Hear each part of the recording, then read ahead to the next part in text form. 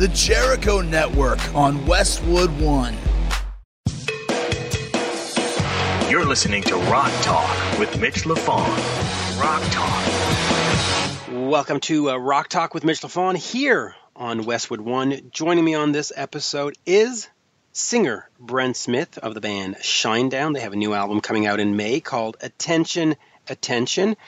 At the end of the show, I have Alex from Tax the Heat. Now, what's great about Tax the Heat, new band, they are managed by Siren Management that has Europe, Saxon, Uriah Heep, Black Star Riders, and Thin Lizzy on the roster. And it is so nice to see a younger band or a newer band get a chance and be positioned on that. And in the middle of those two, I have the one, the only, Rick Ashley. And no, folks, I am not Rick rolling you. I actually have Rick Ashley, the real, genuine, never going to give you up guy, Rick Ashley. And you have to take a listen to this interview because it is a compelling story. He is very, very affable, very nice. You will love listening to him because he really tells a good story. And honestly, probably one of my favorite interviews of the last year, 2, 3. Just a great interview. And to help me sort through all this madness, it is on the phone currently. He's been sitting there patiently. The one, the only, from Kiel, singer Ron Keel. Good day, Ron.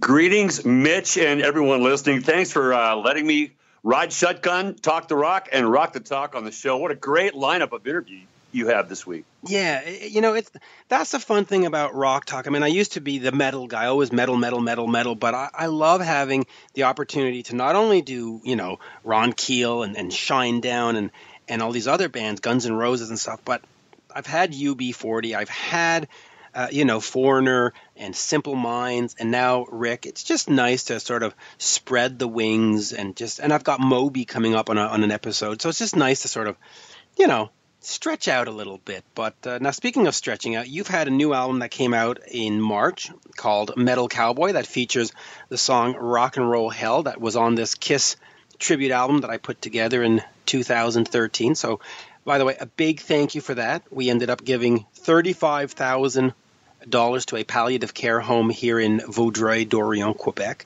So thank you for participating, and I'm so glad to see that it has landed on the Metal Cowboy album. Just a great track and overall a great album. So just a quick word on that album to just tell the folks about it and maybe where they can get it. Well, it is a great track and certainly a big part of my recent history, a fantastic rendition of the Kiss classic Rock and Roll Hell, which originally appeared on Creatures of the Night. And you were kind enough to invite me to participate in that A World with Heroes album to raise money for cancer treatments and research.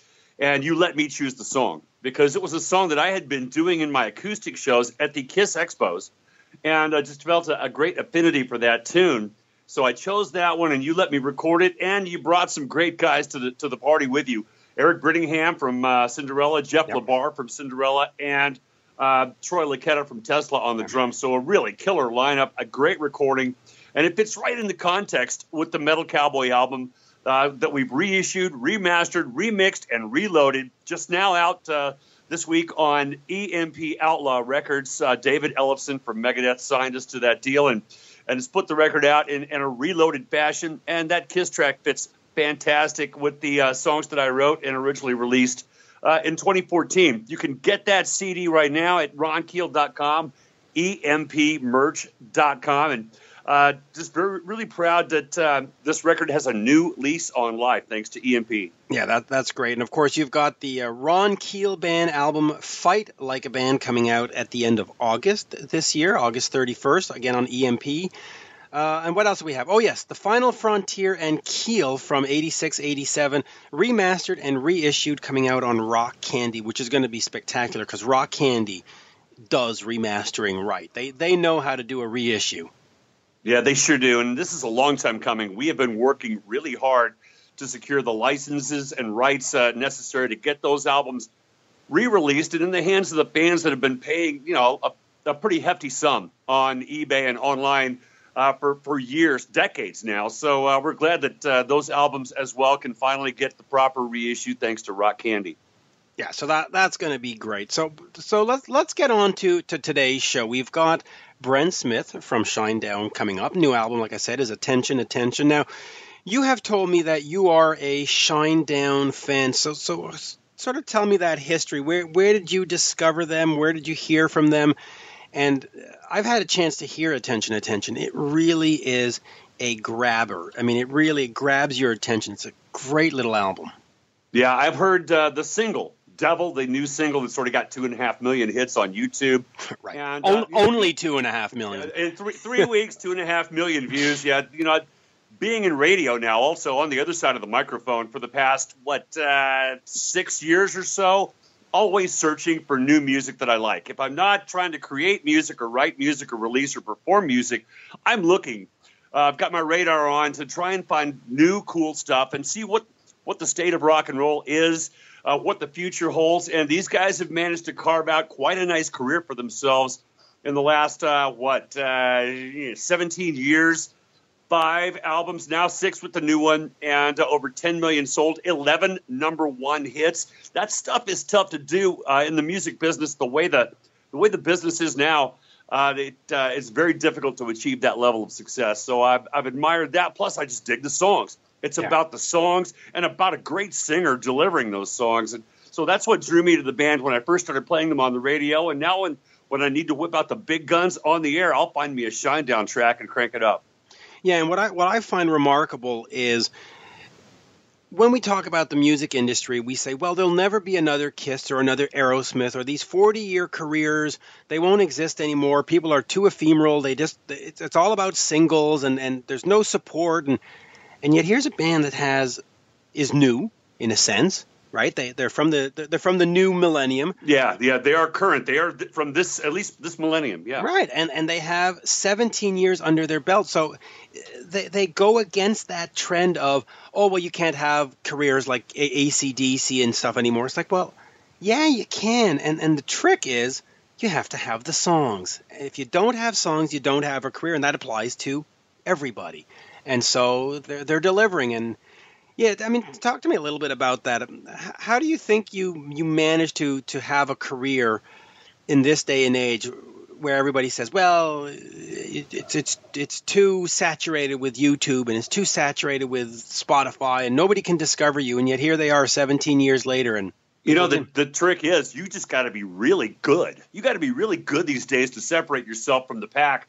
Back in the day, I'm not to disrespect any of my peers or contemporaries. Back in the day, all you had to do was live in L.A., and then you get a record deal. You get a record deal, you get a video on MTV, and immediately you've sold 90,000, 100,000 records. And it's just not that easy anymore. The cream really does rise to the top in this day and age. You've got to be great. There's, I think, a level of bands like Shinedown, Godsmack, and such that have achieved that mega status. And then there's a lot of bands that are on the bottom floor and not a whole lot in between, because I think that just the nature of the business now will dictate that you've got to be really good to succeed these days. And consistent. You cannot put out crap album after crap album and have a fan base. You have to deliver quality after quality after quality, and they have. And Attention continues that tradition. So let's get to it. Here is, from the band Shinedown, lead vocalist Brent Smith. We are speaking with Brent Smith of the band Shinedown. The new album is Attention. Good day, Brent. How are you? I'm doing well. How are you, sir? Good. Great pleasure to talk to you. And I want to talk about the new album, but I also want to talk about the acoustic sessions you did a couple of years back, because those were absolutely brilliant. Just brilliant. Thank you. Yeah. I very much appreciate that. Thank you, sir. Yeah. Well, you know what? I'm gonna lie. I'm gonna start with that just real quick. The choice of songs on those Smith & Myers albums, where you went from The Clash to Otis Redding to Metallica to Soul Asylum to Black Crowes, what's the word I'm looking for?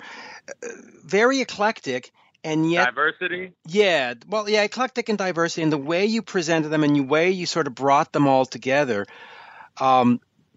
it was just really well done, just really brilliant. And so I'll just ask you this, and then we'll get to attention. There was sort of a part one and a part two. Will there at some point be more Smith and Myers albums and acoustic sessions? And I know you did a little tour a while back, but is that something that's done, or is that something that is still active? And yeah, we'll get to it when we get to it. Absolutely. It's totally still something that can happen in the future. Me and Zach did that in regards to the fans, because the fans had asked us over the years, hey, would you ever think about covering a song from this artist or from this band? And we were always like, yeah, maybe. And we had the time to do this, and we actually did it on Facebook, and we kind of gave the decision-making to the audience. And we did it like in 2 weeks, and we would just put two songs up against one another. Which ones of these two would you like us to cover? And whichever song got the most votes by the fans on the Facebook that we had done, that was the one that we would do. So we did 10 songs in all, so we had 20 songs up against each other. The 10 songs that we did were the ones that you hear on those two digital pieces that became Smith and Myers. One of the reasons why we had to do it one at a time, why there's like a white version and then there's a black version of the two digital EPs, is we were having to wait on publishing, because we wanted to make sure the artists were totally understanding what this was and that the royalties were going where they needed to go. And we were just going to do it for the fans and just leave it as a digital piece. But people really, really liked it. So a couple of years ago, we decided to do a tour on it, and we did they were probably 500 to 1,000 capacity buildings. Not every show sold out the first time we did it, but it was a fun run. And then Zach, last year, as we were making the new record, Attention, he asked me right around August, he said, hey, would you mind if we went back out and did the Smith and Myers tour in December? And I said, sure, why not? And so we went and we did it. I was a little concerned about the size of the venues, because they were like in the 2,000 capacity range. There was one building, I think, that was like 2,500, but that entire tour sold out in advance, actually. So I was kind of blown away by not even having any kind of new material from me and him in regards to like more, a current digital piece. I was actually very, very surprised with how well the ticket sales went, and we actually had a fantastic time. We went out there and did it, and it's a totally different side of the band, definitely. And of course, listen, when you deliver quality, fans will show up. I mean, it really comes down to that. But let us move to Attention. First album in 3 years, last one, Threat to Survival, in 2015. You come back with a concept album. Talk to me about putting that together, because for some bands, it has worked, like Operation Mindcrime with Queensryche, and for other bands like Judas Priest with Nostradamus, not so much. So talk to me about putting together this album and sort of the storyline and what were you trying to say? A lot of why the conceptual idea got brought up is that in 2016, we were finishing basically a lot of the touring cycle for the album Threat to Survival. So we finished up in November and December. We were on tour with a band, Five Finger Death Punch. And Eric was just very open about, he was kind of, I'm going to go stir crazy on this tour if I don't do something to occupy myself. And so he brought a smaller rig with him, his Pro Tools rig, and he wrote a composition every day. Every show day, he would go into the arena, he would find a room, and he would just write a composition. No lyrics, no melody, just music. Anywhere between 3 minutes and 30 seconds to 4 minutes. So it was just music. So in the beginning of January of 2017, this was the first time that I had heard some of that, because he had about 22 pieces. And so I started to listen through everything with him in Charleston. And as we were listening to it, I thought to myself, because of the way they all kind of fit together, I said, we've never done a concept record. Maybe we should attempt this. The interesting thing is that we actually never used any of those 22 pieces. We used a synth part for what became the intro to the last song on the album, which is called Brilliant. But what actually happened was as we began to write the record, it's not a traditional concept record. We call it more of a story album because, like you said, if you're talking about conceptual pieces like Queensryche, doing Operation Mindcrime, or Pink Floyd's The Wall, or even like Tommy's, or The Who's Tommy. Right. Those are very, very specific concept records with different characters and different places and all that. This album is a lot more about allowing the songs to tell the story. But the whole record takes place inside of a room. If you watch the first single video, which is a song called Devil, if you watch the video, this is the beginning of the story. The listener, we want them to put themselves in that chair because the beginning of the record starts with, a knock on the door opens, they walk in, they sit down, they take a deep breath, and then they exhale. And that begins this psychological, physical, and emotional journey. But the album is really a representation of, it's about not being afraid to fail. I think that a lot of times people will put themselves in a corner and they will paralyze themselves in regards to whatever they are trying to accomplish, or if they have certain goals, but it is a little bit outside of their box per se. They kind of second guess themselves before they even attempt it. And I don't feel like people are going to be defined by their failures. I think you'll be defined by the fact that you didn't give up. And that's a lot of what attention is. Yeah, and I do agree with that because, listen, I actually did a master's in psychology, and a lot of people do give up before people think that failure is not a road to success. But if you look at any great inventor, they failed hundreds of times before they got that thing. And so that's important. How are you going to present the album in a live setting, though? Do you go to the live shows? And I know you've got shows with Godsmack, but is it going to be the entire album presented, or how do you sort of pick out the songs and fit it in with the other ones? One of the things about this band is that we just don't rest on our laurels. We don't really believe in a top or a ceiling. I think that if you have the mindset that you've arrived, then you should probably stop doing whatever it is you're doing.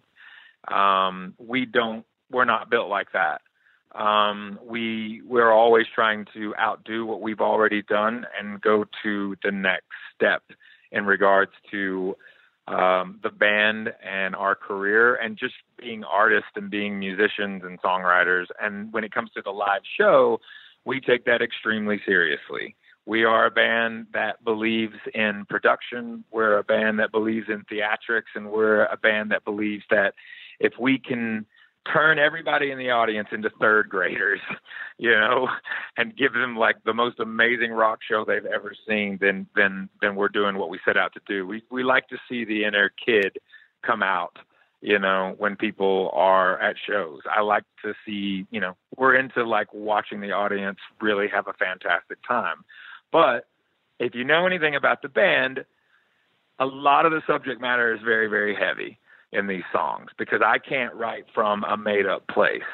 I have to write what I know about and what I've been through and where I've gone and where I'm going and the people and the places that I encounter. So from a visual standpoint, Devil is technically the 24th single that we've released as a band, now coming with 6 records. That's something that we don't take lightly. So in that same understanding of the catalog, you also have to look at the new material as well.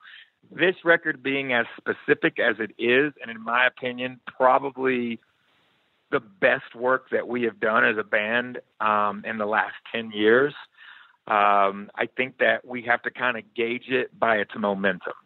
You don't want to not play certain songs for the audience when you're going to not only North America or Canada or all the other countries, whether it be European audiences, South America, South Africa, India, China, Asia, Australia, New Zealand. We're a global band, and especially in UK and in Europe.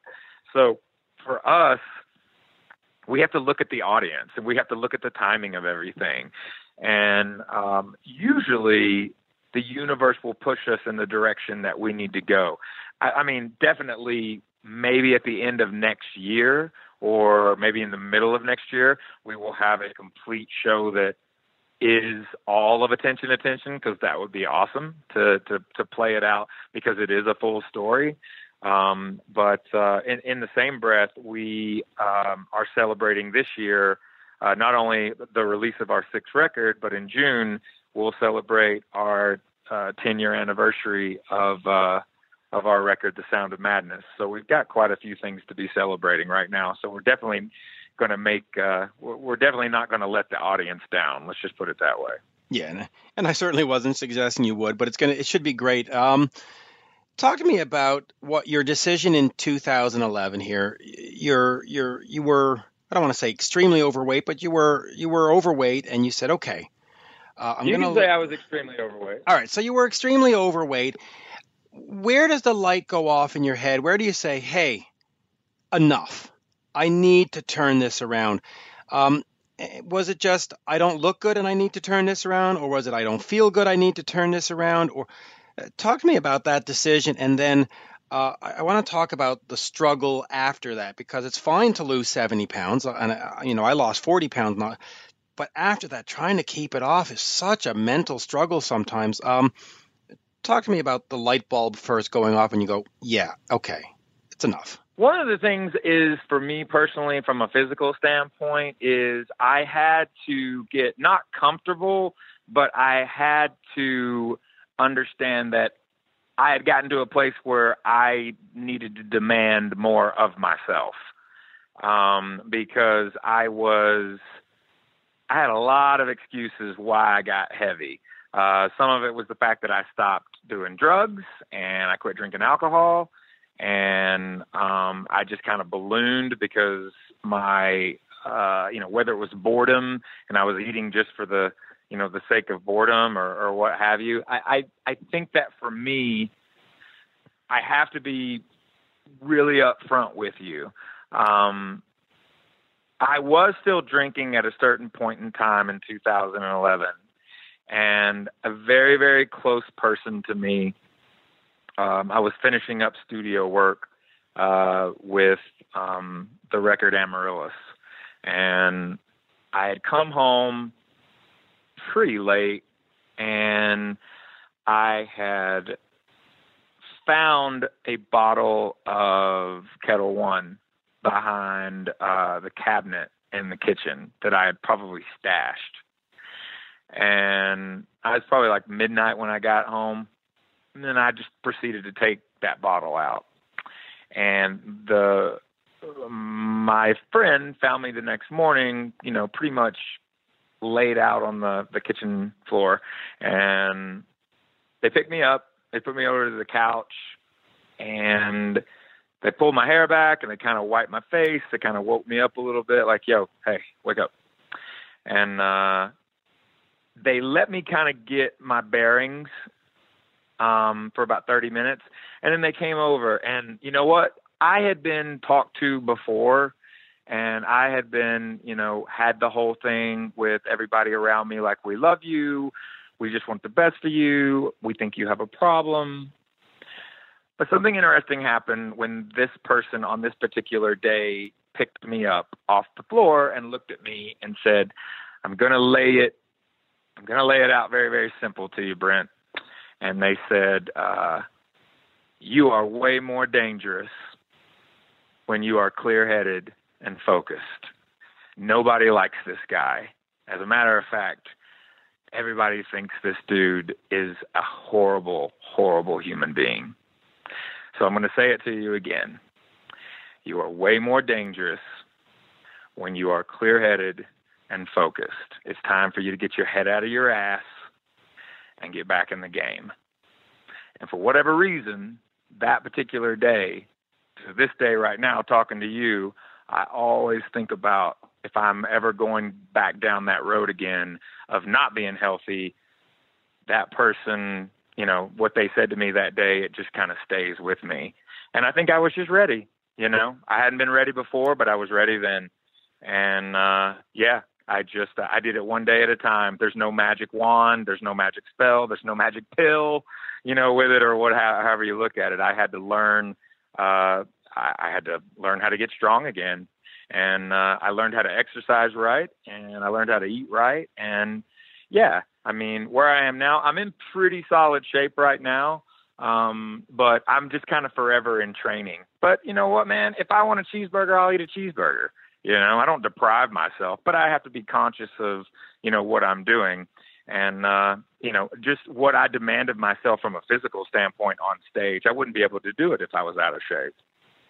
Yeah, and that's got to be the big difference is the performance, because you must have more endurance. Does it change your voice at all? Because, you know, when you look at a Pavarotti or whatever, and you look at sort of the operatic voices, they have these big, burly, you know, people. Did it change how you sing at all? It made me stronger. Okay. It definitely helped my technique a lot better because, especially from just the cardio side of everything, I can be way more active on stage and way more intense, but I can still hold, you know, the air, you know. But it's like it really is like being an athlete. Like once I get out on the road and I start to train and then I start to do, you know, the hour and a half, 2 hours a night on stage. Cause I mean, I work out every single day, especially on show days. You know, I usually do an hour to an hour and a half, 4 hours out from when I'm going to be on stage. So, that endurance helps me, not only with my, just my intensity, but, yeah, my voice is definitely, way stronger, when I'm in shape. So yeah, it definitely helps. It really does. You mentioned, of course, The Sound of Madness, 10 years ago. Album just out of control. Devoured #1 on U.S. mainstream Billboard. Second Chance, Sound of Madness, The Crows. I mean, just #1 on the mainstream charts all over, up and down. Would you consider that one the breakthrough album for you? Is that the one that sort of changed everything? I never knew how to look at that album in regards to, was it the breakthrough album? It definitely was a career-changing album in regards to the amount of people that, like, the first two albums we were put into sort of a genre, if you will, and that audience was very specific. And then when Madness came out, another thing too with Madness is that whole rollout on that album was not something that happened overnight in regards to the 6 singles that were released off of that record. Technically, from the moment that record came out and the very, very first show that we did on the touring cycle of that record to the very last show that we did on that cycle, we toured that record for 37 months and went all over the world. And another thing too is it wasn't just a rock record from the format position in regards to like radio and the reach. It was a crossover record because Second Chance not only was a #1 song on alternative and active and mainstream, it was also a #1 song on Hot AC.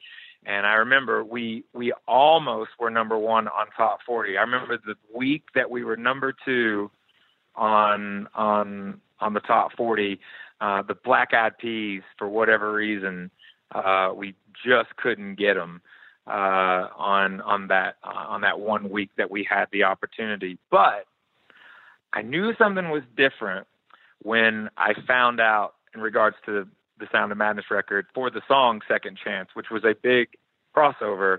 But Casey Kasem, who was a legend in radio and in regards to disc jockeys, like authentic disc jockeys and like the voice of, you know, he was the guy that you would listen to, you know, with the, you know, the weekly Top 40 and all those kinds of things. Right.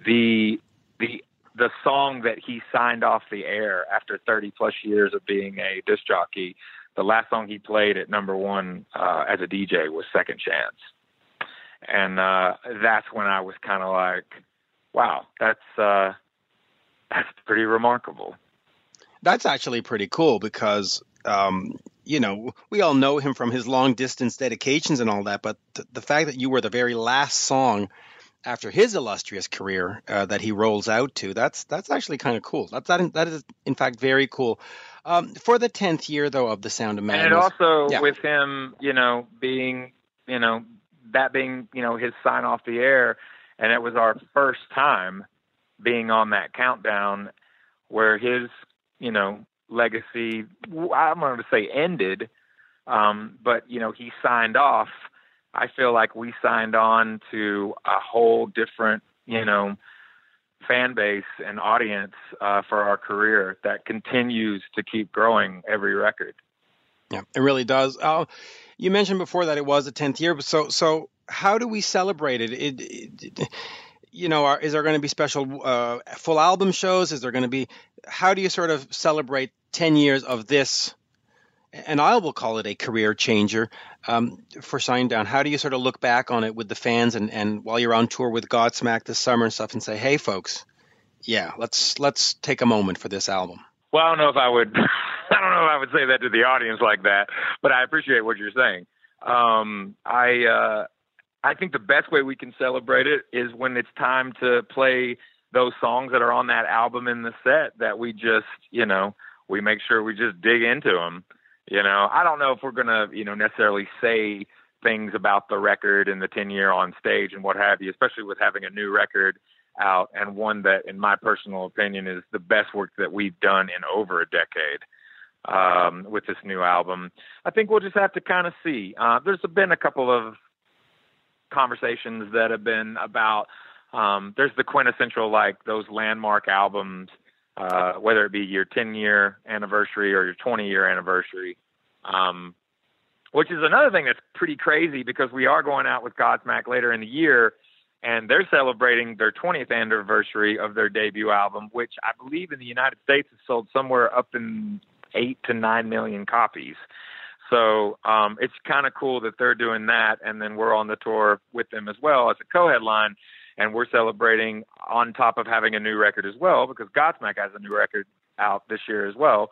We're celebrating a 10-year anniversary of a record that, means quite a lot to us as well. So I don't know, maybe we'll do something up our sleeves, when we're out there together. There's been talks about doing, of course, shows where you play the record back to back, but just like I don't believe in greatest hits albums, I don't necessarily know if I would go down that path of playing, that record right now in its entirety. There's a lot of new material and we got a lot more to do. Devil is technically our 24th single as a band. Right. And that in and of itself is something I don't take lightly. We always want to make sure that we're on top of our game in regards to how we present ourselves to the audience. I think the audience knows something about us, and that is we're always going to surprise you. Yeah, you really are. And I'll wrap up with this. You are doing the tour with Godsmack, as we've mentioned. It is part of the Live Nation Ticket to Rock promotion, if you want to call it that. Just talk to me about those shows and this concept of getting 3 shows or 4 shows for $50 or $60. What does that mean for fans, and what does it mean for the bands to know that you're not going to be selling tickets at $150, thank God, and that every fan now can come to a show and it's affordable and it's bringing music back to the people the way it should be? I think you just said it right then and there. I don't think that people should be gouged to go see the bands that they're into. You know what I mean? I don't think that that's fair to the public. At the end of the day, we listen to our audience and we care what they have. We really care about what they have to say. And I think that all the bands that are a part of this promotion that's being done right now with Live Nation in regards to ourselves and Godsmack, we were totally for it. And then, when you talk about like the other acts that are involved in this, we know all those people. And I think they would feel the same way. This is about the consumer and allowing them to be able to come out and not only see one great show for, a very reasonable price, but you're going to get to see three to four, for that price. And I think it's something that it's a thank you to the audience. And, Marilyn Manson and Rob Zombie, they're a part of this package. Five Finger, that Breaking Benjamin and yes. Five Finger Death Punch are a part of this package. Of course, us and Godsmack, we're a part of the package, and I believe Prophets of Rage and Avenged. 3 Days Grace. Yeah, and is it Prophets of Rage? Okay, Prophets cool. of Rage and Avenged Sevenfold, and And it's just great because I have known Jason Hook of Five Finger since the time that he was playing with Mandy Moore. I mean, I've known him for 20-some years personally. And your band, his band, Godsmack Avenge, those are very much fan-friendly bands. And that's what I like about what you guys do. It's not about the gouge. It's about, we've got a fan base. We know that some of these kids can't afford. And so for that, I respect you, and I respect Jason and Five Finger and all those guys. It's just great what you do, and so thank you for that, because it's nice to see that there are still some bands that realize that their fans aren't all millionaires, and it's great. So thank you for that, Brent. Absolutely, man. I mean, at the end of the day, like I said, many times, we only have one boss. It just happens to be everybody in the audience, and we're not trying to. We want them, and we still want to give them a big, giant, awesome rock show, and that's exactly what we're going to do. But we're not trying to, we're not trying to gouge people, man. It's really, really pointless. We want people to be able to come and see us play. Yeah, absolutely. New album is Attention, Attention, Brent. Absolute pleasure talking with you this afternoon, and thank you. Thank you. Have a good one. Cheers. I appreciate it very much. Thank you so much for the time. Thank you, thank you, thank you. You're very welcome, and thank you for your time. Cheers. This is Rock Talk with Mitch LaFon. Mitch LaFon. Big thank you to Brent Smith of Shinedown. New album is Attention, Attention. Do check that out. Of course, it is only out in May, but sit around, be patient, and then check it out. We have, again, Ron Keel with us. Do check out his ronkeel.com. There you go, Ron. That was Brent. I hope you enjoyed that. But now, let us move along to Rick Astley. Right? Why not? That's a tough act to follow, Shinedown. The only guy that could probably do it is Rick Astley. And hats off to you for being so diverse in your taste and quality of guests this week on the show, man. Rick Astley, a one-hit wonder, if you would. I mean, is that an insult? I mean, better to have one hit than none hits, right? Well, listen, I would take the one hit and all the money and the fame and the traveling around the world that went with it, rather than, work at the garden department in Walmart. So no, I'm no offense to Walmart. And the guy's still out there doing sold-out shows and doing what he loves to do and entertaining people. That's what it's all about. Yeah, in fact, he's got this show at the Corona in Montreal, and he's got some other ones in Toronto and other places. And the Montreal one, 1,400 people sold out. And I mean, no disrespect to anybody from the 80s, but there are some other bands out there that have all these albums and stuff, and they have trouble getting 50 people to a show. So, listen, you can't complain. And I bet it's a good show, too. I bet it's a party, a celebration, and a really good, positive, good time kind of show. I'm sure it's fantastic. Yeah, so this is what I thought would be interesting, because you look at a band like Shinedown, which is sort of a newer band compared to what we normally talk about with Aerosmith and Guns N' Roses and stuff like that. And then Tax the Heat are, for the lack of a better word, rookies in the business, but they're making their way up. And Rick is just this fun kind of interview that I like to do and that I want to bring fans, because it can't always be this serious stuff, and it can't always be metal, because there's more to it.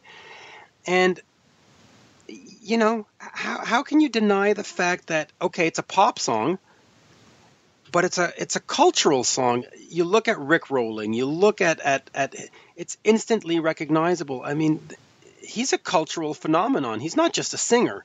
So how could I say no to an interview with Rick? Absolutely. I grew up in a time when it was all pop music. They would play the Jackson 5 and Black Sabbath on the same radio station because they were hits. That's what it's all about.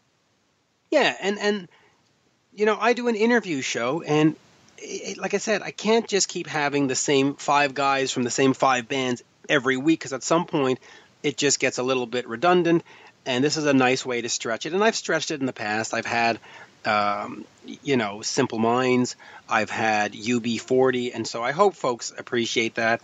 And what I enjoyed is on April 1st of this year, I posted on my socials that I have Rick Astley coming to an episode, and I did it on purpose, by the way, to put it on April 1st, and everybody went, ha, ha, ha, happy April Fools, yada, yada, yada. And I was like, well, no.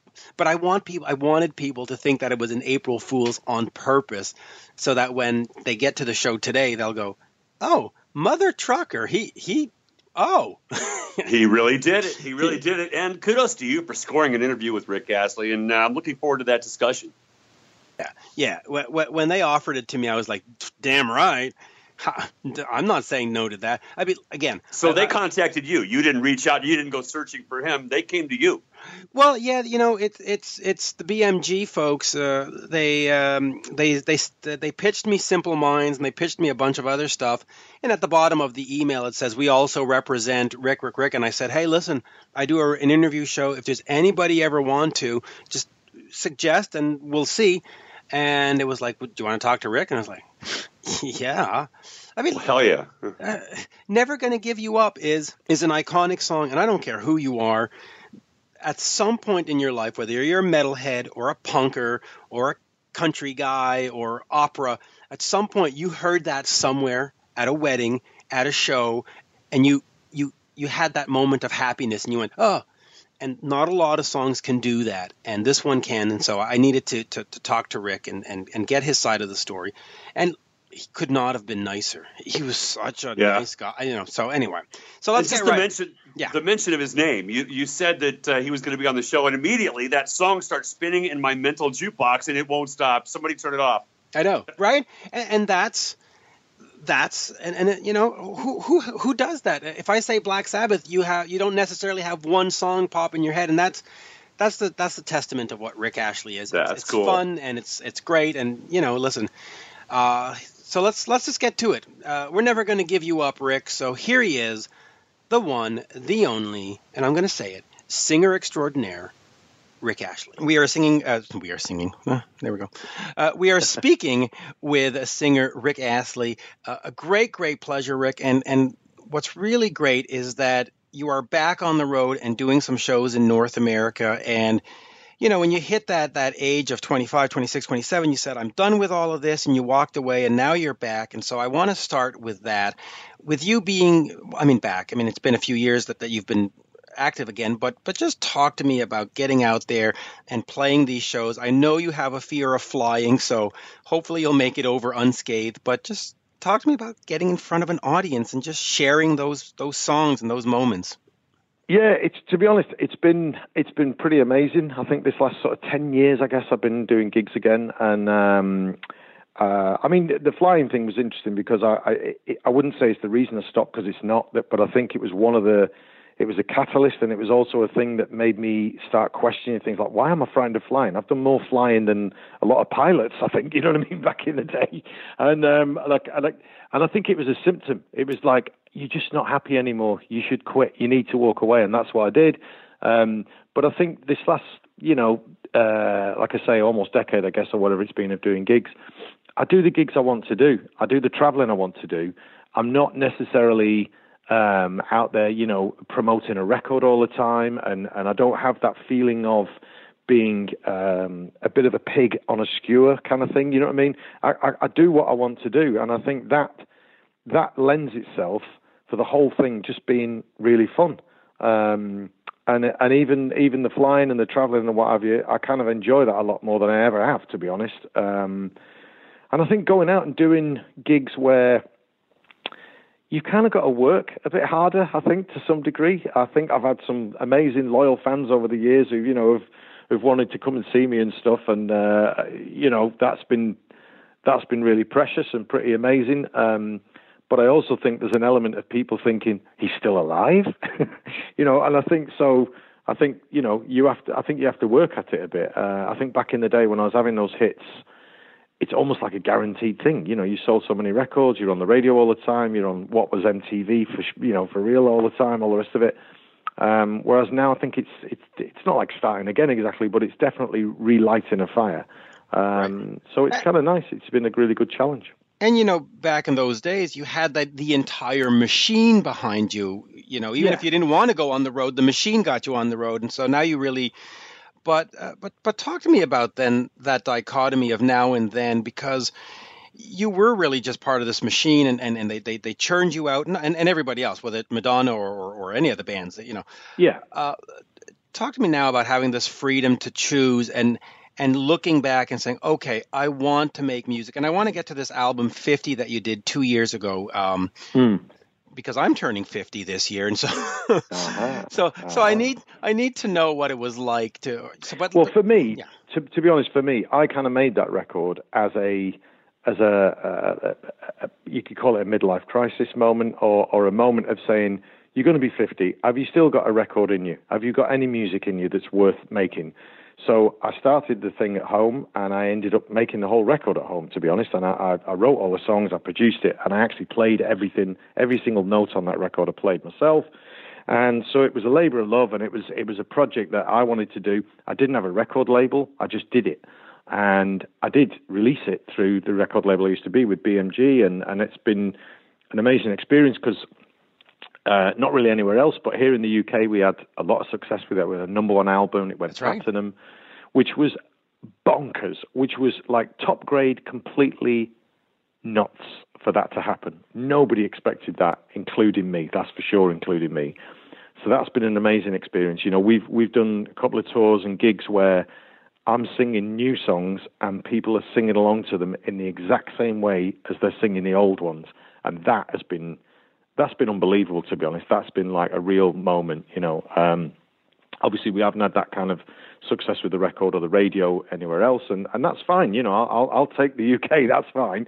But I think because of the internet, then people find stuff, you know, and whether it's me, whether it's somebody even older than me, if that's possible, you know, they will find what you're doing if they want to. And so, you know, we've had opportunities to do gigs in different parts of the world where we're having a bit of that. You know, we're having you know, a bit of a moment, and I think also social media, you know, people let you know, if they want you to make a new record or they like your new record, they'll let you know, and if they don't, they'll also let you know that as well. So it's been pretty amazing. I didn't expect it, and like I say, I didn't even go about it in that way. I didn't even go to a record label and say, hey, I want to make a record. I kind of just brought them one and said, what do you think of this? And I think that has sort of been the best way to do it, because it's been, you know, it's an overused word, but it's been a very organic thing where I've gone, look, I've made some music. Do you want to put it out? And they did, we did, and, you know, it's been great. So yeah, and very personal too. Yeah, and I think also because I wrote the songs and kind of put them down without a view to thinking that maybe a lot of people were ever going to hear it. So I wrote lyrically what I wanted to write, and it was almost a bit cathartic and a bit of a, I'm not going to say it was therapy, but it was a nice thing to do emotionally for me. Do you know what I mean? And I think that, in a way, maybe that's, you know, maybe people have picked up on that. And I have, and that's what I want to get to, because we were talking about The Machine before, and of course you had Mike Stock and Matt Aitken and Peter Waterman. Yeah. And they churned out hits for everybody. I mean, Bananarama, Kylie Minogue, Dead or Alive. I mean, and you were one of them, of course. But when you go to 50, you really say, okay, listen, I was a teen idol or I was an idol, and here I am, I'm 50, and I've still got this in me. And not only that, but I'm going to write these songs myself. Talk to me a little bit about the Stock, Aitken, Waterman contributions to your career, but also the fact to say, hey, wait a minute, folks, I can do this myself. There's not just... Well, to be fair, the only reason that I got a chance to make the record, because like I say, I made it at home, I did it myself, but to actually release it properly was because I had the hits back in the day. And the only reason I had the hits back in the day was because 3 guys who knew what they were doing made those hits, you know. And I have no issue or problem with that at all. Funnily enough, just as a bizarre circle, I went to see Bananarama recently on the UK tour, because some of the guys I know play with them and stuff and all the rest of it, and play in my band as well. And I know the girls anyway, I know them quite well. And I sat down in like 5 rows in, Hammersmith Odeon in London, and who sat next to me but Pete Waterman. So that was pretty weird. And I see him like once or twice a year anyway. I catch up with him and stuff, and you know, we bump into each other and stuff. But let's face it, the reason that I've got opportunities today is because they wrote some pretty amazing pop songs back in the day, and they knew what they were doing. And yeah, it was a bit of a conveyor belt, and it was a bit of a machine, a factory, all those kind of slightly derogatory ways of putting it. But so was Motown. You know, and by the way, I didn't mean to be disrespectful about it, because... No, I'm not saying you are. I'm not saying you are, but I'm saying some people are, because, you know, they can look at. It's often, if something's very pop and very successful, then it kind of gets sort of tarnished a little bit, I think, and that's, I probably do it as well. So you know, it's just the way it is. But I think if you look at Motown, they had a very similar setup. The one thing Motown did, I think, you know, to be fair to them, is they signed Stevie Wonder and Marvin Gaye and lots of other incredible, amazing artists who went on to be such amazing, you know, songwriters and producers and all the rest of it, and great artists. I think the Stock Aitken Waterman thing was more about it being proper, in-your-face, cutting-edge pop. And what they did, it wasn't about finding the next Stevie Wonder for them. It was just about finding someone who can sing their current hits. You know what I mean? So they weren't really that motivated by that, I think, really. They weren't interested in developing artists. They were in... Sorry, that's not fair. Not developing them to be their own artist. You know what I mean? So... Right. But I know for a fact that if I wouldn't have had Never Gonna Give You Up and obviously a couple of others, that wouldn't have given me an opportunity to come back all these years later and have a record and have it get played on the radio a little bit and all the rest of it. That just wouldn't have happened. Right. You know, nobody lets a 50-year-old guy make a record. That just doesn't happen. So well, you just ruined my summer. That means I can't cut a record. Well, hey, listen, no, but you know what? You can make one. I just am not so sure they're going to release it properly. You know what I mean? But because I made one, you know what I mean, without a record label. But yeah, I'm just a realist in that sense. But I do know what you mean.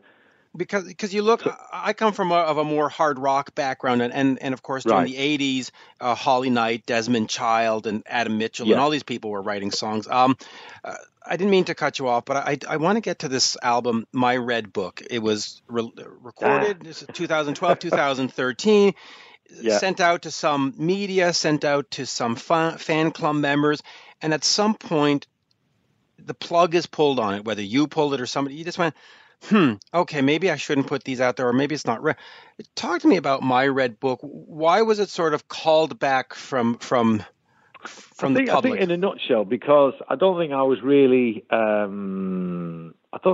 ready to sort of commit to that.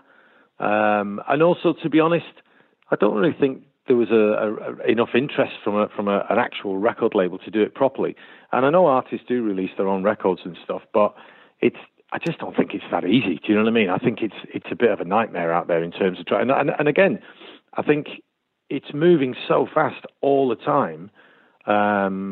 It's probably easier today for somebody to independently make and produce and release their own album than it was even 4 or 5 years ago. I think it's a really, it's moving so fast of what people can do now. But I think I just didn't feel I was really ready. I kind of made an album, and I just felt that I wasn't really sure it was a record I wanted to.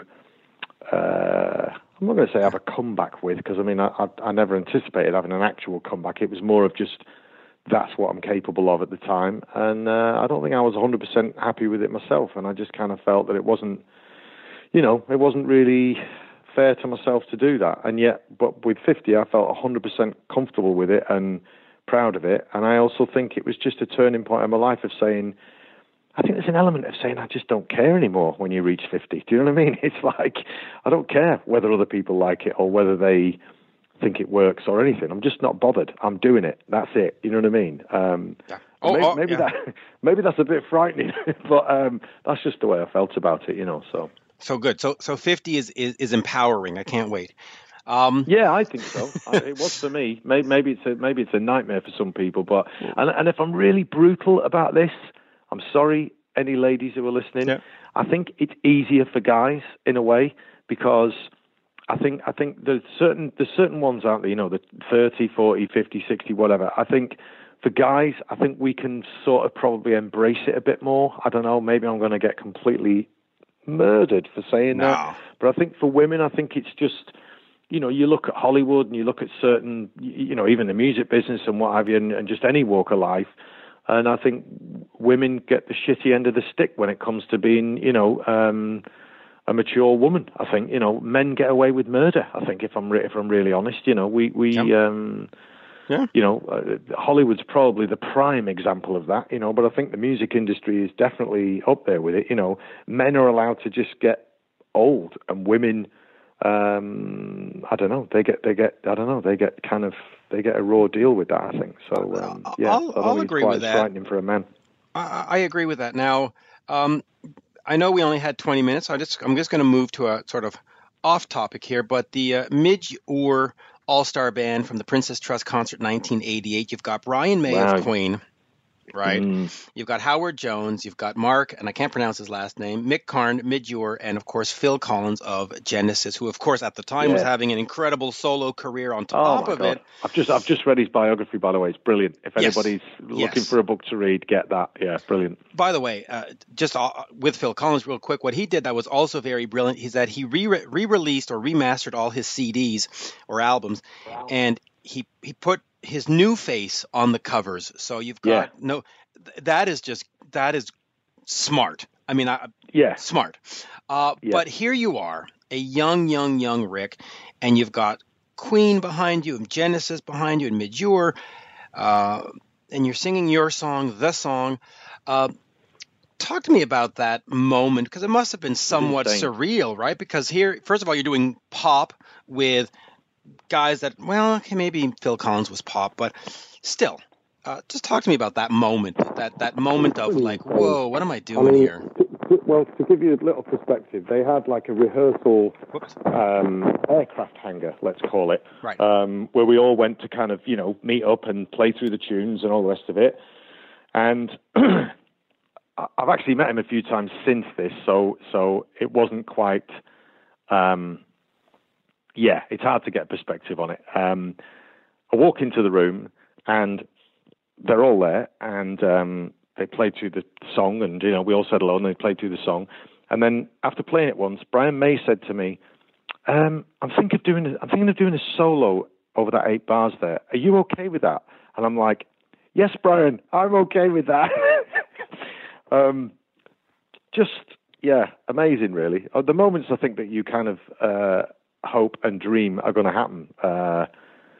That's one of them. And I think back to it sometimes and just think, that was pretty amazing. That was pretty amazing. And of course, you sort of replicated that, I guess, last year with the Foo Fighters, and you came out and you surprised their crowd, which was like, wow, that's great. Yeah, I mean, that was pure bonkers, to be honest, because obviously, you're talking about a band who are at the top of the game in every respect. I think that the latest record is possibly one of their best albums they've made. Do you know what I mean? It's not like they're kind of fading or anything. Do you know what I mean? They're at the top of the game, I think. They're just incredible live band and still making amazing records. And just unbelievably chilled out at the same time. I can't, because I've hung out with them a little bit, obviously. I met them in Japan because, I was lucky enough to be on a festival that they were headlining, and I just, my band and my wife and a few of the guys in the crew, we went up to the side of the stage to watch their set, as anybody would, You were saying that you're more of a rocker, and believe it or not, I have a bit of that in me as well. I play drums in a little power rock punk band still. That is a midlife crisis, but it's brilliant. And so I was really looking forward to seeing them that close up, you know what I mean? Because obviously being out in a normal arena sort of or stadium thing to see them is one thing, but to actually be stood on the same stage as them at the side is amazing. And just in the middle of the set, Dave Grohl walked over and introduced himself, and then 20 minutes later sort of invites me onto the stage, and it's just freaky, an absolutely bizarre and amazing moment. And not something I'm going to ever forget, to be honest. Also just for all the right reasons, because getting to know them a little bit afterwards, and I'm not saying I'm one of their mates now or anything, I would never profess to that, but they're just such warm and friendly and open guys anyway. And I think it's because they're really good at what they do. I think anyone who's got hang-ups because they're a bit insecure and they're like, those are the people who are a pain in the ass, and these guys are just as comfortable as could possibly be, and I think again it shows how comfortable they are, because I'm not doing myself down, but that they're willing to invite me on the stage to sing that song, because they know that they're going to tear it up, and it was brilliant. I've done it a couple. Sorry. And they did a great version, and it was just so endearing to watch because it just goes to show the power of song. Because of course, there's been this Rick rolling and all kinds of stuff where people are sort of making fun of the song, but then at the end of the day, you realize they're embracing it, and it's like, yeah, that's what it's all about. Let me just quickly talk about that song. March 1988, March 12th exactly, and then March 19th, you are number one on the Billboard Hot 100. It is now 30 years to the month that the song hit number one. You had the song, you had the hits, you had everything. You're going out with Brian May. You're a millionaire at 22. Where did you say, you know what? This is not for me. Why did you unplug and say it's not for me? I think it was a number of things. I think my wife and I had our daughter, and that I think shed a bit of light on a few things and put things into perspective a bit. I also think that I'd sort of achieved one or two things that I really wanted to do, and I think the edge had gone off it a little bit for me, and I looked around at people in my position, and very often I was looking at people who didn't look very happy to me. And maybe if I was in a band, and I had 4 or 5 guys, girls, whatever, to share it with and to mix it with and to, and just kind of, that might have been different. But I was on my own. I mean, I had a great manager who I still see to this day. He doesn't manage me anymore, but I'm still friends with him and hang out with him. And he was the best man at my wedding and all the rest of it. But it's not the same as going on a stage with 4 guys or girls or whatever that you've known. You know what I mean? And that you're and I think, I don't know. I'm not saying I was lonely. I wasn't lonely exactly, but I think I just looked at it and I didn't have that one other person or 2 or 3 other people to say, look, let's just have a break for a bit and we'll regroup and we'll come back and we'll what have you. So when I was getting a bit, when I was just getting a bit sick of it, I think I just said, you know what, I think I'm done. And maybe I did it too early and too prematurely, I don't know. But for me, I kind of looked at that, especially with pop music. There's not many artists who have 20-year careers. I mean, there's just not many of them, and they made a different stuff. I don't think I've got that in me. I don't think I've got that desire. Probably don't have the talent either, if I'm really going to be honest about it. You look at someone like Madonna, or you look at maybe, let's even say like a band like U2, and kind of think they've sustained that for those years for very good reasons. And that is because they are pretty damn good at what they do. You don't have to love either of those artists, but you've got to respect them. And you've got to say they've made some records that are never, ever going away. And they've become part of what is the framework of what we know as modern day music. And I'm not so sure I was one of those artists, if I'm really honest. I'm proud of what I've done. I'm proud of what I'm doing at the moment. But I don't think I could have done it for 25, 30 years. So I'm glad I kind of quit when I did, because it also enables me to sing my old songs with a bit of vigor and a bit of fun and a bit of enjoyment, because I haven't been doing it for 30 years. Do you know what I mean? You haven't beaten them to a pulp for 30 years. But okay, wait, so let me just ask you about Never Gonna Give You Up. Is it possible that a song is just too big and too successful? Because when you get to Hold Me in Your Arms and Free in 91, was the record company coming to you saying, that's really nice there, Rick, but we don't hear another Never Gonna Give You Up, so try again? I think, to be honest, sorry to interrupt you, but I think, to be honest, I think they've got other fish to fry. That's what record labels do. They go, right, this is really hot. Let's milk this. Let's do this. Let's make this the biggest thing we can make it. And then when they see the signs that that's not happening because either the artist isn't into it or doesn't have it anymore or or whatever, they start looking around the label and going, right, well, who's the next one? Or sign the next one. You know what I mean? So I think they just looked at it and went, well, one minute he was this, now he's not. Now he's trying to perhaps make records that are a bit different than Never Gonna Give You Up, and we're not selling 10 million albums anymore. Well, we're going to go and do that with someone else. And I think that's okay. That's the nature of the business. Which is sad, though, because you're disposable. It's just like, yeah, but that's that. I mean, not many things in life aren't, to be honest. And if you look at fashion and you look at music, they're pretty closely linked to a great degree. And when that dog has had its day, it's had its day, and that is it. And to some degree, I think the fact that certainly with this record 50 that I made, I think there was, I've used the word before, there's a bit of empathy with people because they kind of go, we get that. He had a few years. He kind of walked away and wants to just have a little toe in the water project again and do it. And I've done that. And I think there's been a bit of goodwill towards me, to be honest, certainly in this country, yes. definitely. Oh, yes. And I kind of think, well, great, I'll grab that with both hands and run with it. And I see the rest of the world, to be honest, as a bit of an adventure. It's not, I'm not coming to Canada or the States thinking that we're gonna, have this big album go platinum and do all. I'm genuinely not. I mean, if it happens, and I've just made another record, like I say. So if it happens, great. I'll have that any day of the week. But it's for me, it's kind of just like, well, it's nice to get out there and play. So we get offers to go to places, and I either say yes or no, depending on whether I want to go or not. Right. It's that simple, And I don't get me wrong. I am slightly envious sometimes when I see certain artists that have had 30-year careers, and I kind of think, how the hell did you do that? What is running through your veins to make you do that? Because it don't run through my veins, but I can appreciate it, A great conversation to have with Mick Jagger is what keeps him going. And, of course, the Toronto show and the Montreal show that are coming up are sold out. I mean, just completely sold out. So, yeah, which is amazing. We're not playing the Enorma Dome, but it's fantastic to fill anywhere, to be honest.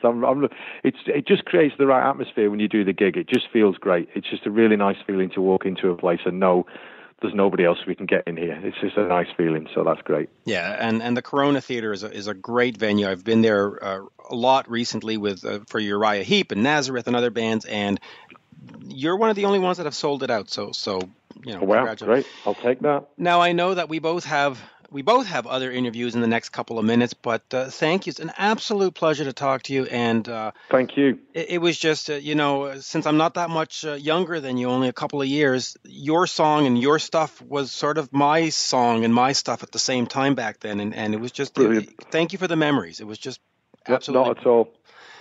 Merci, as we say. Thank you, sir. Have a good day. And we'll see you in a couple of weeks in Montreal. Brilliant. Thanks, Mitch. Merci. Thank you. Bye-bye. Cheers. Bye-bye. Cheers. Now back to Rock Talk with Mitch LaFon. And a big thank you to Rick Astley. I loved that chat. I just think that was fun, that was compelling, and I think music and a music show should be fun, and it should be compelling. And so Rick was the perfect fit for that. But let us move over to our last interview of the day. We have got Alex from the band Tax the Heat. New album is called Change Your Position, and like I mentioned at the top of the show, they are managed by the same management team that handles Europe, Saxon, Uriah Heep, Black Star Riders, and Thin Lizzy. And it is just so nice to see a management team put their faith in new bands. And they have two. They have Stiff Little Fingers and Tax the Heat. And to talk about this, I've got Ron Keel joining me. Good day, Ron. Welcome back to our third part. Thank you. And great conversation with Rick Astley, by the way. Way to go, man. Yeah, that was just a lot of fun. And just before we get into all of this, let me just remind the folks, check out Metal Cowboy from the EMP Outlaw label group, Ron Keel Band, Fight Like a Band, coming out August 31st. And this is where I'm really excited. It is the reissues remastered by Rock Candy of the Keel albums, The Final Frontier and Keel. And I have to say, I'm particularly excited because it is Rock Candy. Had it just been, some label is doing it, I would have been like, some labels, they don't take the care. But the Rock Candy folks, they are fans first, businessmen later, and they care about the music, and they care that these releases sound right, and so it's just great, right? I mean, am I right about Rock Candy? Absolutely. From their very first couple of reissues that they did, it's been 15 years now, I think, or so, they've been in business.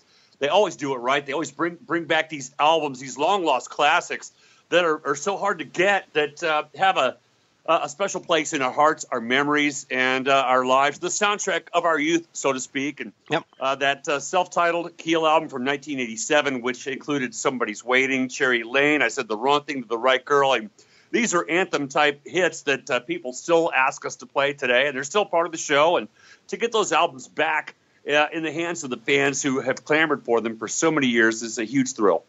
Yeah, I mean, there's nothing worse than being at a show and have a fan come up and say, "Can you sign this?" And you go, "Where'd you get that?" And you go, "eBay for $250." And you go, "Oh, no, that's not right." So it's nice that they're going to get them at a nice affordable price. I bought them myself, man. I mean, I've scoured eBay for some because I like to keep my collection up too, and I've paid $50, $100 or more for a copy of those albums. So to have them reissued by Rock Candy is a true blessing, especially on the Keel Bank account. Yeah. What, by the way, are going to be the bonus tracks? Because they always do some bonus tracks. Is it some live stuff? Is it some B-sides? What is sort of the extra on these ones? I don't think we're going to have any bonus tracks on these. We've pretty much exhausted the vault, and I think these two albums stand on their own. So we're just going to release them as is, but remastered and louder than ever. Oh, well, there you go. Well, I mean, feel free to throw Rock and Roll Hell on both of them, but let's get over to. Yeah, why not? Hey, why not? The more people listen. I just want people to hear that track because everybody who participated in the Kiss A World with Heroes CD or project, for the lack of a better word, everybody gave it their best. None of the songs are rushed or thrown away. There's and so I just want everybody to hear them and your version. And, Chris Buck doing Sure Knows Something and God, wow, there's just a lot of great stuff. But Tax the Heat. Yeah, go ahead. As far as Kiss tributes go, it is absolutely the best of the best. And I've done a couple of them, but nothing compares to A World with Heroes, and I was really proud to be a part of it. Yeah, and it's still available on iTunes, I believe, though I haven't seen any checks from it in 4 years, but... Yeah, somebody somewhere is anyway, but it's still up there. But here we are. We've got this Siren Management. They have Europe and Saxon, like I said, and they've got Tax the Heat, and their new album, of course, Change Your Position. It makes sense, right, for a management team to grab a younger act because at some point, right, Saxon is doing a 40th anniversary tour in 2019. Europe has been around over 30 years. Uriah Heep, we know.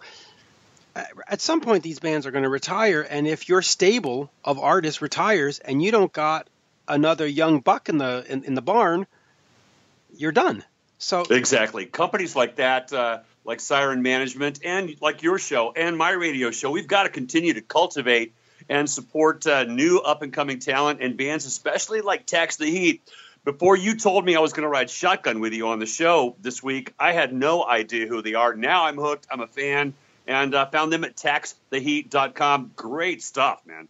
Yeah, it really is. And but I'm just trying to think, how would you describe their music? Because they're signed to Nuclear Blast, which is a heavy metal label, but they're not a heavy metal band, at least not to me.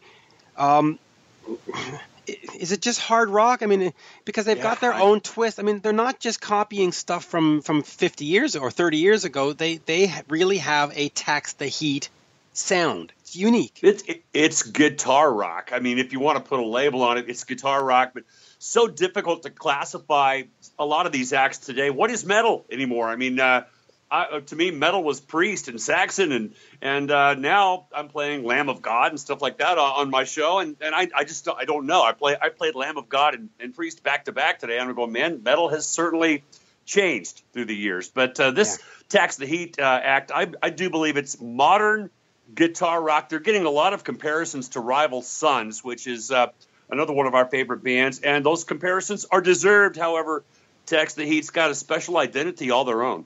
Yeah, and I hope that now that you've heard them and you've become a fan, I hope that they'll end up on your show and maybe doing an interview or at least spinning a couple of their tunes, because I really believe that they deserve it. They're a good band, a nice, honest young band, and to see, again, like I said, a management team bet on the old ponies, but also put a few shekels down on the new ponies is smart business. It's just absolutely. They need a big tour like the Rival Sons had the entire Black Sabbath farewell tour. I mean, you can't ask for a better showcase than that. Hopefully, Tax the Heat will come to this side of the pond and support a major act on a major tour, so we can all get to see them live. Yeah, absolutely. So let's just get over to Alex from Tax the Heat. The album is called Change Your Position. So, ladies and gentlemen, here is the one, the only, Alex from Tax the Heat. We are speaking with vocalist, guitarist Alex Veal of the band Tax the Heat. New album is Change Your Position. Alex, a great pleasure to talk to you again. We had done an interview for the first album, and thank you for that, and thank you for being back. Anytime. It's a pleasure. It's a pleasure. Absolutely. So let's get into Change Your Position, because what's always easy is when you have your entire life to write a first album and come out with 10 tunes. You've got 20 years to do that, 30 years sometimes in some cases. Talk to me about getting into sort of the sophomore album and having a lot less time and just getting these songs put together. Yeah, so it's obviously, I think, it's quite a daunting thing coming up with your second album for those reasons that you've just said. And once we finished, I remember we all went out for a meal the day Fed to the Lions, the first album, came out, and I spoke to the producer, Evanson, and I just said to him, I honestly don't know how I'm going to do that again. Like, where am I going to get these songs from? I don't know how I'm going to do it. And we did some gigs, and then we'd obviously spoke about trying to get on with doing the next album. And over the summer, after that album came out, I just had loads of ideas coming to me. And I was really, really excited about them. And I took them to the band, and I could kind of hear the big picture. I kind of could see where it was going. But the original ideas were met with a bit of a kind of a lukewarm kind of response. I think I was kind of ahead of where the others were. Some of these songs were so in kind of skeleton form. I think it was hard for them to see it. And it wasn't until we started jamming around a song a few weeks after that ended up being All That Medicine on the album that it really helped give us a kind of blueprint of where we wanted to go with it and what this new stuff was kind of all about. And I sent the demos to our producer as well, and I really didn't know what people were going to think, and he came back to me and he said, these are great, these are really, really good. And once he'd said that, I felt really good and confident about it. I knew we were onto something good. And then it kind of we just plowed into it and didn't stop, and I tapped myself dry on all kinds of writing levels to make it happen. Talk to me about the band's sound, because it does have sort of this retro sound that if you want to really start deconstructing, you can hear some Beatles and you can hear some Yardbirds and you can hear this stuff from the past. Talk to me about putting those influences in the music, but also staying sort of fresh and staying current and I don't want to say relevant, but but finding that niche in the marketplace, which is sort of unforgiving to sort of older bands. People want, drum loops and they want all kinds of special effects, but you're basically a guitar band. We are a guitar band, and that is exactly it. And I think right now in the world, I think it's not a great time to be a guitar band, but it's what we love to do.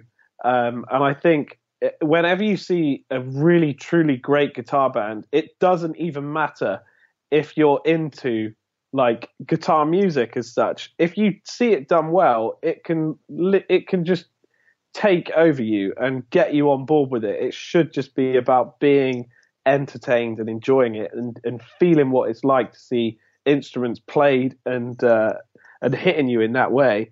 I think going back to your question, like when we started the band, we were very much focusing on older bands and thinking about what it would be like to be a new band that had that energy of sort of bands from the 60s, and what it would be like to see a band like that now playing in a club and playing really hard and giving it everything they could. But I think after that initial stage of writing, we naturally let other influences in, and that continued to happen. And then we got to this second album, and it was almost like, I'm going to almost ignore all of that thought process and just let it happen. Let it happen. What is Tax the Heat? And yeah, we listened to a lot of old school stuff, and that did inspire us in the first place. That's where it's come from. But there's so much other stuff we listen to, and I think we just broke down those walls and let everything else in as much as we could. And also another thing I think that keeps it like relevant is trying to discover new sounds within it, trying to get yourself into what you're doing in a big way by maybe there's another way of finding a kind of strange guitar sound that will set the tone of a song and maybe even lead to a song that you've not done. So I think we are always thinking of how we can push ourselves and better ourselves in that respect. Yeah, really, absolutely. Muse frontman Matt Bellamy has said that the guitar has become a textural instrument and rather than a lead instrument.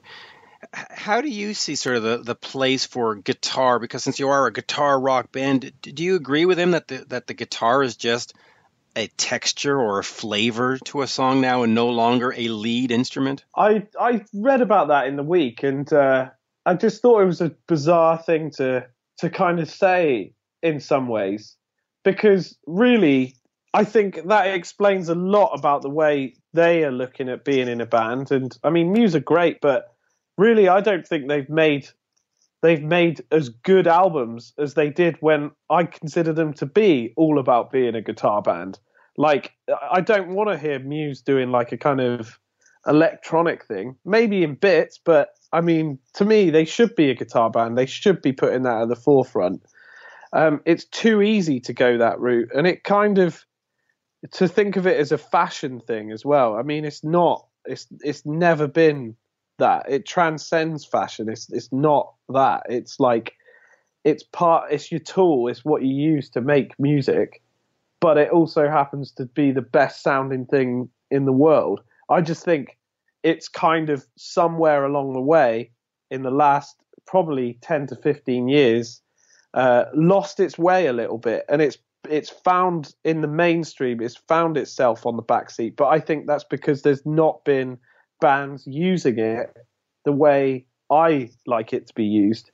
And maybe, like, I guess the thing that will make things fashionable or popular is whether kids get into it, and it's whether the younger generation will kind of embrace a band like that now.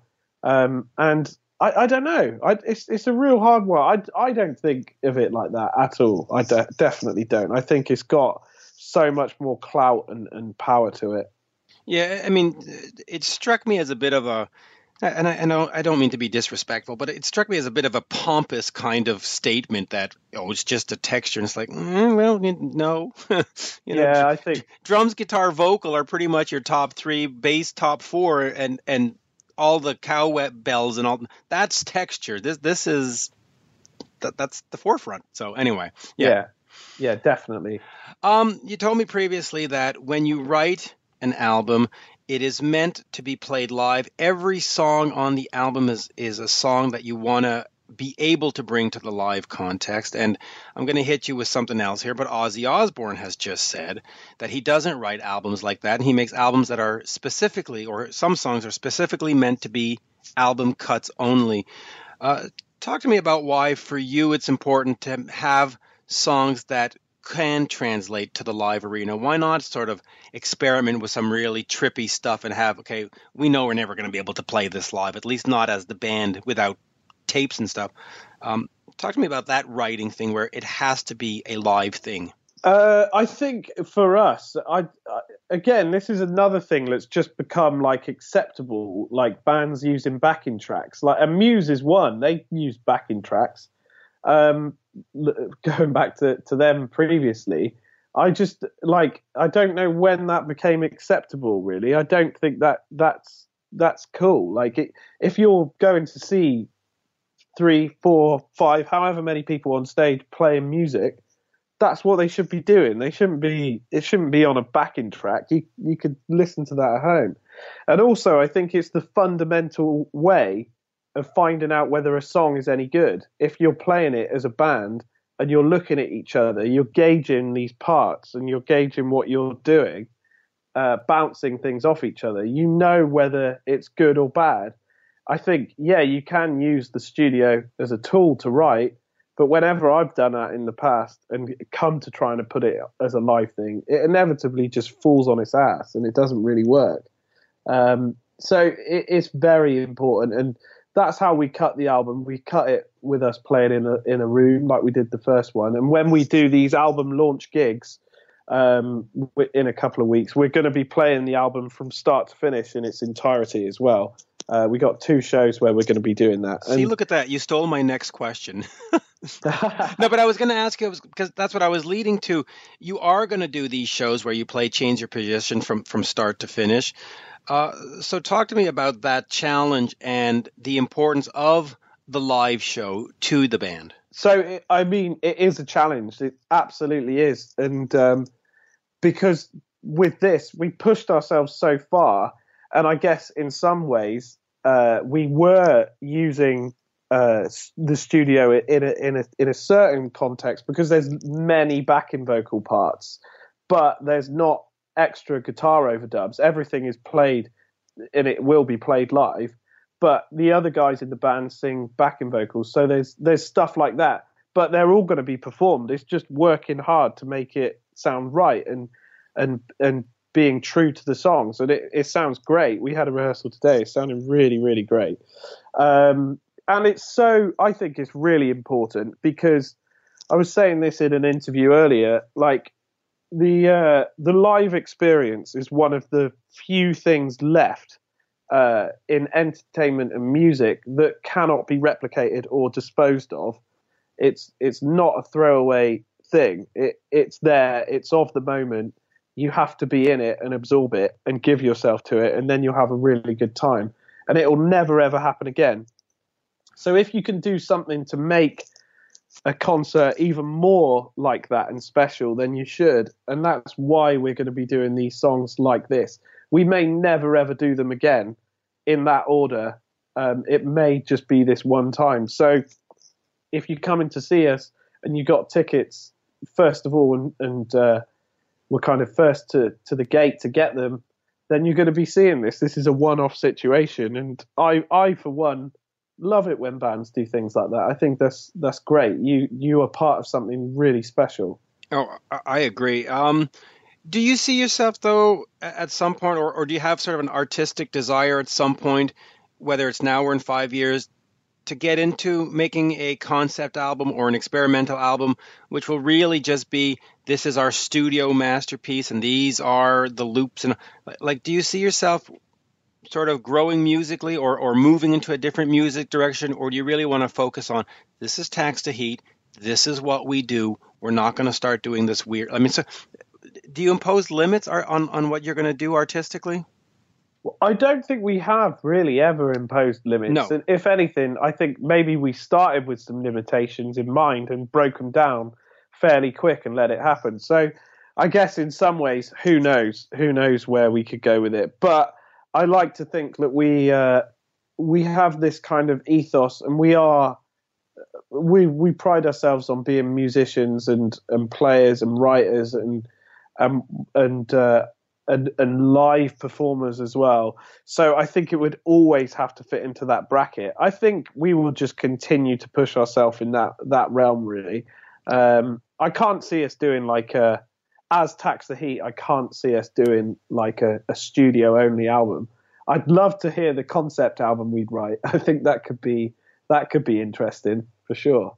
That would definitely be interesting. One of the things that I like about Tax to Heat is you have these videos on YouTube where you take times to discuss the album or discuss the process or just talk to the fans in general. Talk to me about the importance of having that connection with the fan base and using social media, because we're not building a band or a brand like we used to, where it was on the road 300 shows a year, and it's not the 1970s anymore. So talk to me about that and doing those clips and being visible and being active on social media. Well, I think social media is a good thing and a bad thing on lots of levels. And I think it's all pretty obvious for why as well, because you can get things to people straight away. But I mean, I think like a lot of those things, they come about mainly because the record company it might start like that. They might say, hey, we'd love you to talk about the tracks, and we can put it up to people who are following you. They can find out a bit more about you. And we're kind of totally cool with that. I think that's a really nice idea. And for anybody who's interested, it's there. They can find stuff out. It's great. Something we always wanted to try and retain is a little bit of the mystery of what we're about, and not trying to go too overboard with it, because there's many bands who will put stuff out on Facebook and Twitter every day, like talking personally to fans, and I kind of think that's a bit strange. Like, for me personally, my favorite bands, I don't really care what they bought for their dinner. I don't care.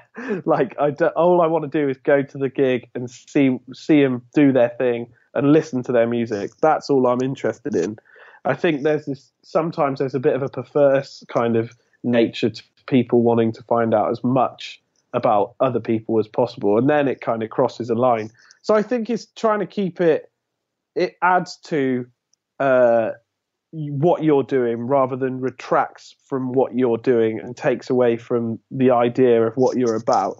But I think what we've done so far, we've just been completely cool about and enjoyed doing, and also really enjoy listening to hearing from people. That's what social media is great for. Like when people get in touch and send you a message saying, hey, I heard this song, this is great, I love it, or saw you guys last night, fantastic. Like, those things are brilliant, and that's one of the many good things with social media.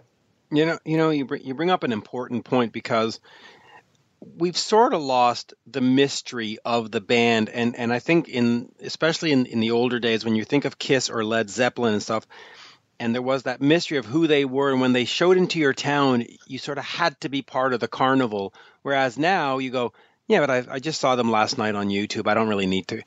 Have we lost sort of that innocence in rock? Have we lost the mysticism, if you want, of what a rock band is? Yeah, I think we have, to a degree. I think I'd be lying if I said we hadn't. I think we definitely have, for a degree, and it, like bands like Led Zepp. Yeah, I mean, it would just be like a rumor. I would have thought, like, you'd hear about this, like you say, the carnival coming into town. Oh man, I got to see that. And you could only imagine like what seeing these bands would be like in the flesh. You might even have only seen a picture in a magazine or a poster or an album shot. That's it. Whereas now your information is right there. You can find out as much as you want about people. So you have lost that. But what I think bands have to do now is, how can they raise it and make it more interesting? So when you are going to a show or a gig, you're witnessing something that is a bit different. And I think there's quite a few ways of doing that as well. And I think it's very important. It shouldn't just be, maybe it should be for some bands, a band just playing on stage doing their thing. But I think you want to go and feel like you've experienced something. Oh, that I agree. What are some of the greatest challenges you have faced of being a new band? I mean, it's very easy for a legacy act to go book a tour, and it's very easy for a legacy act to get on one of those, rock cruises. But talk about some of the specific challenges that you faced going from zero, completely unknowns, to Fed to the Lions, now to change your position. What do you sort of have to do to build a fan base and let people know you exist? I think we've faced quite a few challenges, really, and I think it's because, I think you could draw comparisons or hear influences in our music, but I don't think that there's many bands anyway who are doing music like we are doing, who are maybe our sort of age in the UK. So I think we're kind of like an outside bet to a lot of people. So trying to get people on board is really, really hard. And Matt Bellamy is kind of right when he's talking about the mainstream media, because I think right now, like a guitar or a guitar solo, it wouldn't make its way onto UK mainstream radio. Everybody's kind of afraid of it, but the interest is still there, and the shows are still you can still have massive shows for rock bands, and it's the same in Europe and all over the world. I think that's the biggest thing we face. There's not really a point of reference, I guess, for a band like us at the moment, because in our world, in our eyes, we're really, really trying to do something new and push it forward in a genre that's not really being pushed forward. And that makes it hard. That is certainly a challenge. I'm going to ask this, but this is mostly for me. Yep. You've opened for Black Star Riders and Thunder. Now, two bands that don't get over to North America often, or in Thunder's case, ever. And I'm a huge fan of both. Talk to me about opening for bands like that, and what is it about Thunder and Black Star Riders that Europeans get and North Americans don't get? Oh, that's a tough one. It is. I'm just happy that I'm talking to a guy who actually got to be on stage with Thunder. That's.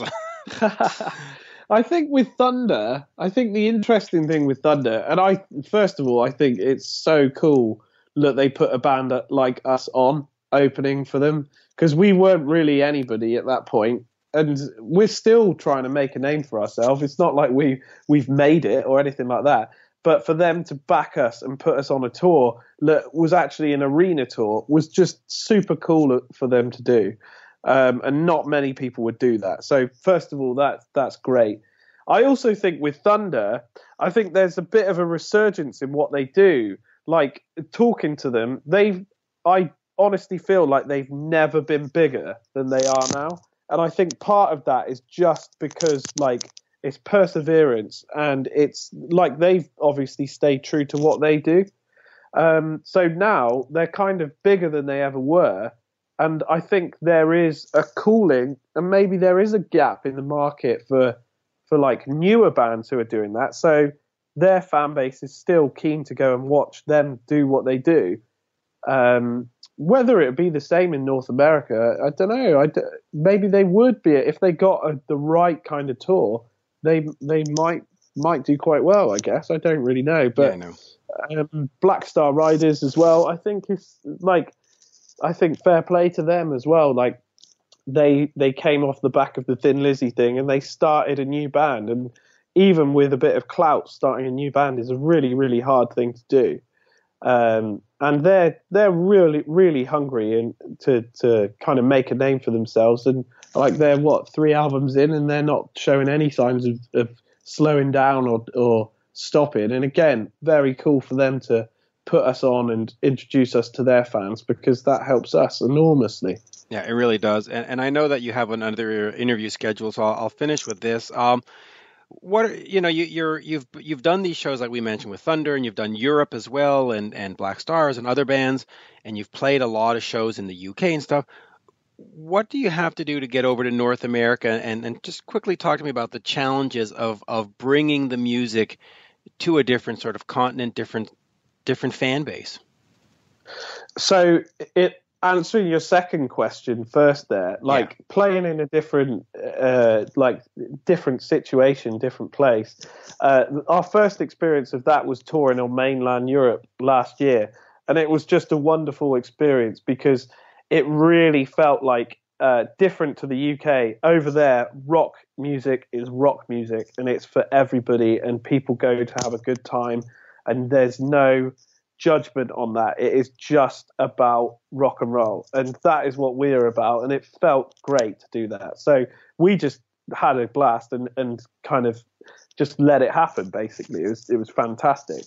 In regards to getting across to like North America and doing stuff, coming that way, going from the UK to the US and so on is pretty hard, actually, because the visas are so expensive this way round.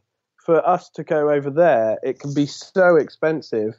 Like, you're talking sort of £5,000 a person, which if you're looking at a band of four, like £20,000 or whatever, that's a lot of money. So just purely on a financial point, you'd have to make sure it was totally worthwhile to do. Yeah, I So mean, that's why. it's really difficult, and I just ask this because fans always say to me, "Oh, why doesn't Black Star Rider here? Why doesn't Thunder come here?" And it's like, well, listen, it's usually about £25,000 to get the band just on the shore, between the flights and so every band that comes here starts in this incredible financial hole.